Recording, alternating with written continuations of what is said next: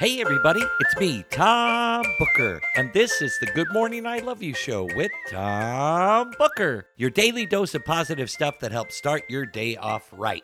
Happy Monday, everybody. That's right, it's Monday. Another work week is starting off, so let's get at it and get it done. And while we're getting it done, let's see what we can do to put a smile on our faces as we go out to do the things that we get to do today. I have something that I want to tell you that I hope will put a smile on your face, and that's good morning. I love you. There. I said it, and I hope that you're feeling it. That's right. I hope that you're feeling that super special dose of Monday morning love.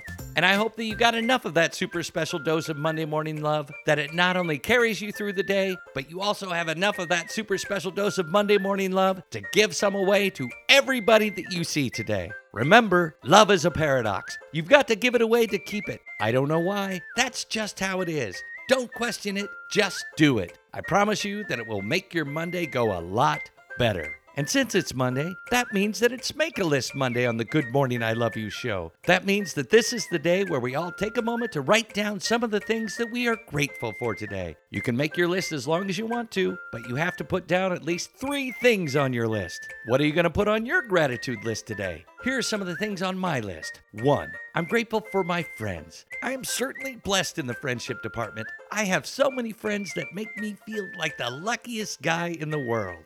2. I like the writing gig I've been working on for the past 3 months. I've been writing everything from podcast scripts and podcast promos to comedy scripts about IT security, which, let me tell you, is no easy feat. But I'm digging the job, and from what they tell me, I think they're digging me and the work that I do. And 3. I'm grateful that my mom is still around and will be celebrating her 86th birthday this week. Good job, Mom.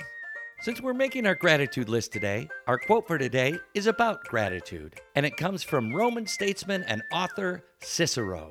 The man who has a Chicago suburb named after him once said, "A thankful heart is not only the greatest virtue, but the parent of all the other virtues."